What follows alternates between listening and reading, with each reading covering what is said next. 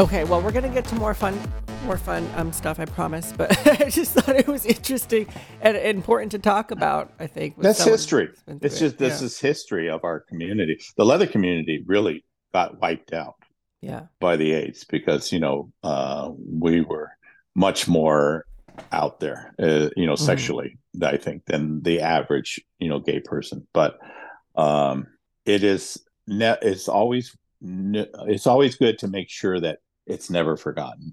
Yeah. Sort of like the Holocaust. You never forget, and you never let the younger people not understand how devastating that was to us. Yeah. And if it wasn't for the lesbians at the time, they stepped up. You weren't around there, which is why I always am very, very friendly with lesbians, because they stood up for us more than we've ever stood up for them. In what ways would you say?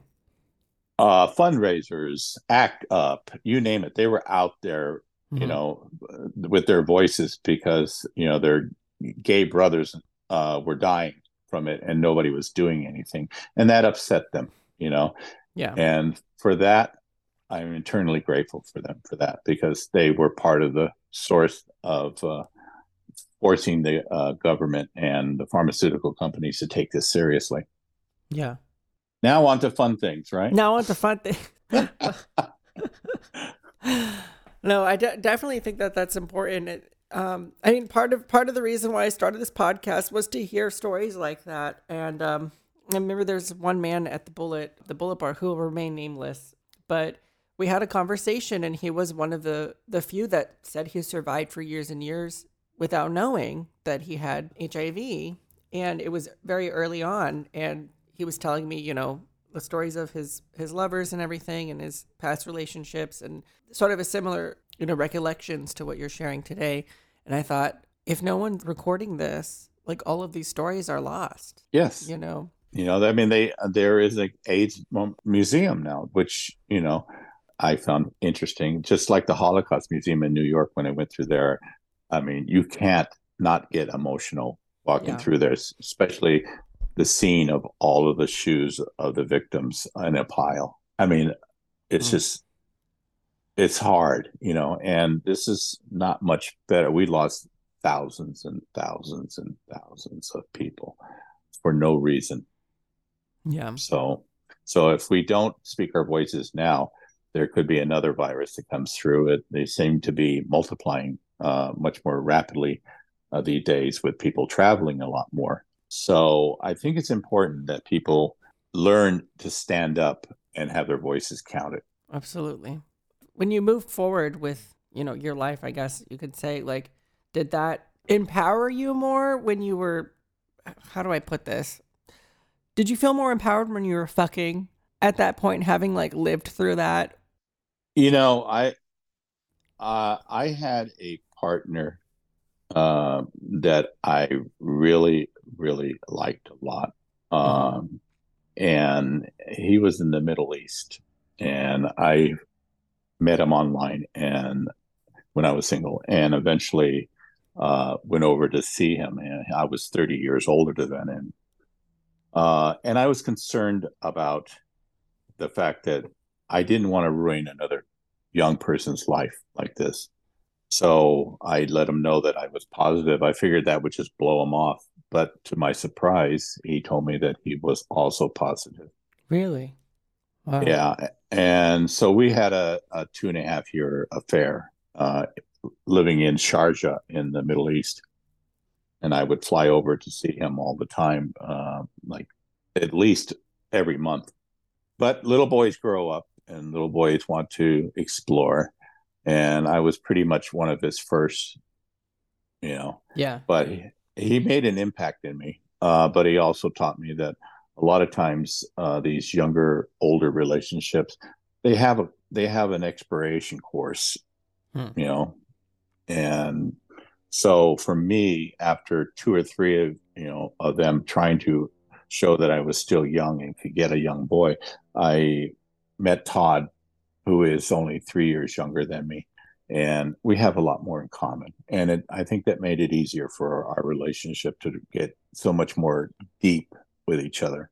Yeah. Uh, so that's my take on older, younger relationships. It works for some, but not for all. Let's talk about sex. Ooh, yeah. I see here, for those of you who don't know, I have like a little questionnaire that I give out to guests to kind of fill out and think about some of the topics that we're talking about today. But John, would you share with us some of your fetishes, some of your kinks? Where do you flag? What are your colors? Well, I flag dark blue, gray, red, primarily on the right. I mean, on the left. I prefer paddling somebody with my hands. I want to feel what they're feeling. And it's kind of hard to do that with a paddle, leather paddle or whatever. Not that I haven't used them, but I like the sting on my hand as it hits their body at the same time. Yeah. I like bondage because am a control freak and Okay. I like being in control. And as far as fisting goes, most people can't take my hands because I mean Let me see. I Those are pretty big hands, yeah I will say. I wear a size 13 and a half ring finger, so I mean I have I'm big boned everywhere, Uh-huh. literally. Have you had anybody take your whole hand before? Yeah, I've actually had somebody take both. Whoa. Wait, go like this. I can't. I'm holding the phone up. Oh. Okay. That's awesome. I would like to say that he was high as a kite when that took place, Okay. but he never So there's did. probably some inhibitions He there. never did drugs. Uh-huh. He was just a pig whore Just bottom. hoping. So, of all of these fetish, which one did you discover first that you were into? And did you freak out? Were you like, "Oh my God, I hope I'm not getting into anything crazy." Like, No, because I was experiencing watching this go on at leather events as I was moving into doing the okay. different events. I mean, they would have exhibitions, and you would learn. I mean, Okay. So I you discover it through an educational experience yes, or your environment. Okay. watching others, and tuning it for me. Got it. And what was the first fetish that you kind of delved into? Bondage Bondage. As a top or a bottom? as a top. I've always As a preferred top. being a top. Okay. Awesome. Not that I haven't And tried being a bottom. I have tried it. uh-huh. Not for me, but it gave me an insight of how to be a better top. Okay. I like that. Yeah. I always say like the best tops are the ones who have bottomed before because you kind of have some insight into what the bottom is experiencing. Correct. And I can always tell because I'm definitely versatile, but I would say I swing more bottom more often. I always say like on a full moon, I become a top, which is not that often. Well, I mean, I learned that there is a second sphincter, Uh-huh. and being 10 inches long, I usually could feel my head of my dick pushing past the second sphincter and watching their eyes pop out of their heads. And that was probably one of the biggest thrills, is to make somebody come without touching themselves while they were tied up. Oh my God, I love that so much. You are making all of our butt puckers right now. Everyone who's listening. I fucking love that. No. I love that it's funny because I can tell when a top is like a solo top and like they've never done any kind of research or looking into what the bottom's experiencing because they will ask or demand of things as if like they have no idea what that's going to do. And then I have to like, I don't even know how to describe that, but then I have to be like, Yeah, no. That's no, that's you have to get me there. You don't just tell me to do that we're going to do this. But someone who can really understand the dynamics, and I guess a top can do it too. I witness it more often than in people who have experienced bottoming before, that they know how to navigate your way to take you to a threshold and then push you past that threshold to where they think you can go versus like, okay, we're going to go here next. It's like, okay, but Well, that's the sexiest part when you reach a point with someone that you never thought you could because you were led there. You were guided there. right. And it progressed from there, and learning about fisting. But unfortunately, I mean, I just getting three fingers in somebody was most people's limits. With my Uh-huh. hands as large as they are. But if at IML or MAL, they always had fisting parties, in rooms, and they would let people know. And I would go there and I would learn my craft and practice, you Hmm. know. And I never really got farther than a wrist in most people before they were screaming, "Get my hand out of them." But there was occasional one or two people that were experts at it, and I could slide all the way in towards my elbow. And I Wow. remember the first time just feeling their heart beating, and I realized that Yeah. I was that far up that I was actually feeling their insides talking to me. Yeah. That So sounds awesome. it was a thrill, but it was also terrifying at the same time. Especially the first time, because you don't realize. I mean, you don't know if you're hurting them, because a lot of times their moans were different than fucking somebody. Yeah. I mean, they're practicing breathing, they're practicing everything all at the same time to relax as much as they could. Yeah. Uh, and those are things that you just can't learn overnight. It takes practice and it takes time. And unfortunately, fisting was never one of the best things that I was really good at, because most people couldn't take it. So, Yeah. there was a time that I would just open them up with my hand and then fuck the shit out of them. That's all. I mean, Yeah, yeah. you make it sound like it's soda. Oh yeah, normal. Well, I you've love seen it. you've seen my nude pictures, so you you I you know. well, you actually have. And I'm sure I don't know if they're still being sold. I'll have to check. But you actually sent me two photos, which used to be on greeting cards. Yes, Is that right? yeah. Um, the kind of greeting cards that you would get at like a shop in Palm Springs, for example, maybe a birthday card where you open it and there's a little big surprise inside, Yeah, right? yeah. I haven't. I mean, that was almost 20 years ago, but yes. Yeah. I love it. I love it. Oh, I wonder if you can describe maybe a fantasy of yours that's either maybe happened or maybe that you would like to happen, or one that maybe has happened, something that really has stuck with you over time, something you'll always remember. Well, I guess we're going back into the fisting world here for a second. Sure. I happened at IML meet twins, identical twin bottom fisters, and I got to experiencing being behind both of them while they made out. I was fisting them all at the same time. Like left hand in one, right hand in the other, Yes. making out. That is so hot. Uh-huh. Yeah, it was. Oh my I, God. I never forgot that. Wow. So, and they were adorable. I mean, they were young too. They were like, oh, I mean, I was in my 40s, and they Hmm. were they were in their 20s, and they were able to do what, it just came so easy for them. And being Yeah. twins was just, that was so erotic for me. That is so, it's so crazy. Well, it's like, because it's like a taboo, right? The whole damn thing was just hot.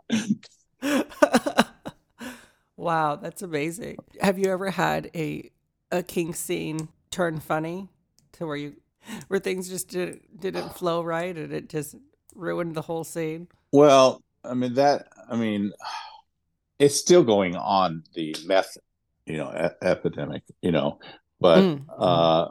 you know when you would invite somebody over from the internet, and they would ask you if you had porn, and it just seemed like we were fucking them. They weren't even interested in you. They were just looking at the porn, and you were just like the person behind them, taking care of their hole while they looked at other people fucking. And I would just pull out and start laughing. I said, I got a butt fucking machine in the garage. Let me just plug you into that for a while. You can just have fun, And I just went on and made something to eat, a sandwich or whatever, because Because you're not even there. I was, so, I didn't realize that was a symptom of people who do meth or something. And I have experienced that. And I always thought it was weird that they weren't paying attention to me while I was fucking them. But I guess that's what it is. Now I know. yeah, they're just tweaked out of their minds. So, Wow. and I can't say that I haven't tried almost every drug in the world. One of the worst things happened to me when I was young, and this guy took me into the bathroom and asked me if I wanted some coke. We were at one of the leather parties in Los Angeles at the time, Mm-hmm. and I took one snort in the bathroom, and I thought my head was going to explode. And I found out later on that he had given me heroin to snort, Oh my God. and because it just, you become not connected. I mean, and Yeah. then he could take you home and do what he wants with you. And I was very lucky that my best friend saw me coming out of the bathroom with him, and I could just look at him and I said, "Help." And he grabbed my arm, and the guy said, "I'm taking him home." He goes, "No, you're not. Wow. I'm taking him home." And I slept for 3 days. I was so drugged. That is so horrible. I guess it's about the same thing as a roofie now. Yeah, it's a date rape drug is what he was trying to do with you. Right. And I didn't shed a tear when I found out he died, from AIDS. That was one Hmm. person I did not shed a tear for, because what he did to me was The way he not. targeted you. Yeah. So, but I've tried almost every drug in the world, and luckily for me, and I can't say this for everybody, but I don't have an addictive personality. Hmm. Where I don't encourage other people to do drugs, especially if there is a lineage in their family of addicts, whether Yeah. alcoholism or whatever. You have to be on your toes about what you do, because you have a 50-50 chance of having that gene in you that's going to terrorize your life for the rest of it. Yeah, absolutely. Absolutely. I recognize in myself addictive traits, which is why I'm always like worried and scared to like do anything. I smoked weed a few times and that was enough for me to be like, no, I'm not going to try anything else. Well, that's somebody who's wise. You know what can happen to you, and you're taking Yeah. action before it becomes out of control. Yeah, cuz I can feel myself. I can feel myself and especially with alcohol and stuff like that, I reach a point and then I have to pull back because I already know. Until if I lose my self-control, I already know that's where that's going to go, you know. But yeah, taking care of yourself 100%. Well, I like marijuana. Everybody smokes pot here. I mean, it's just, you go to Which a, is weird because it's illegal there, isn't it? yeah. Oh, we shouldn't say that. We're not talking about that on the internet. Well, I have a license for, to be able to Oh, go you do? buy it. Okay. Yeah. And it's the same thing as in California when at first they legalized it if you had a medical, thing for it. A medical card. Yeah. Right. So that's the way it is here. But Okay. you can grow weed in Hawaii easy. I mean, it's not hard. I can imagine with the climate. Right. So everybody's, I mean, is I consider potheads over here. I mean, you go to a barbecue, and the pipes are just puffing all over the place, constantly. And Yeah. that's fine for me. I mean, because I smoke pot every night ever since breaking my back, because it does help me sleep better. Hmm.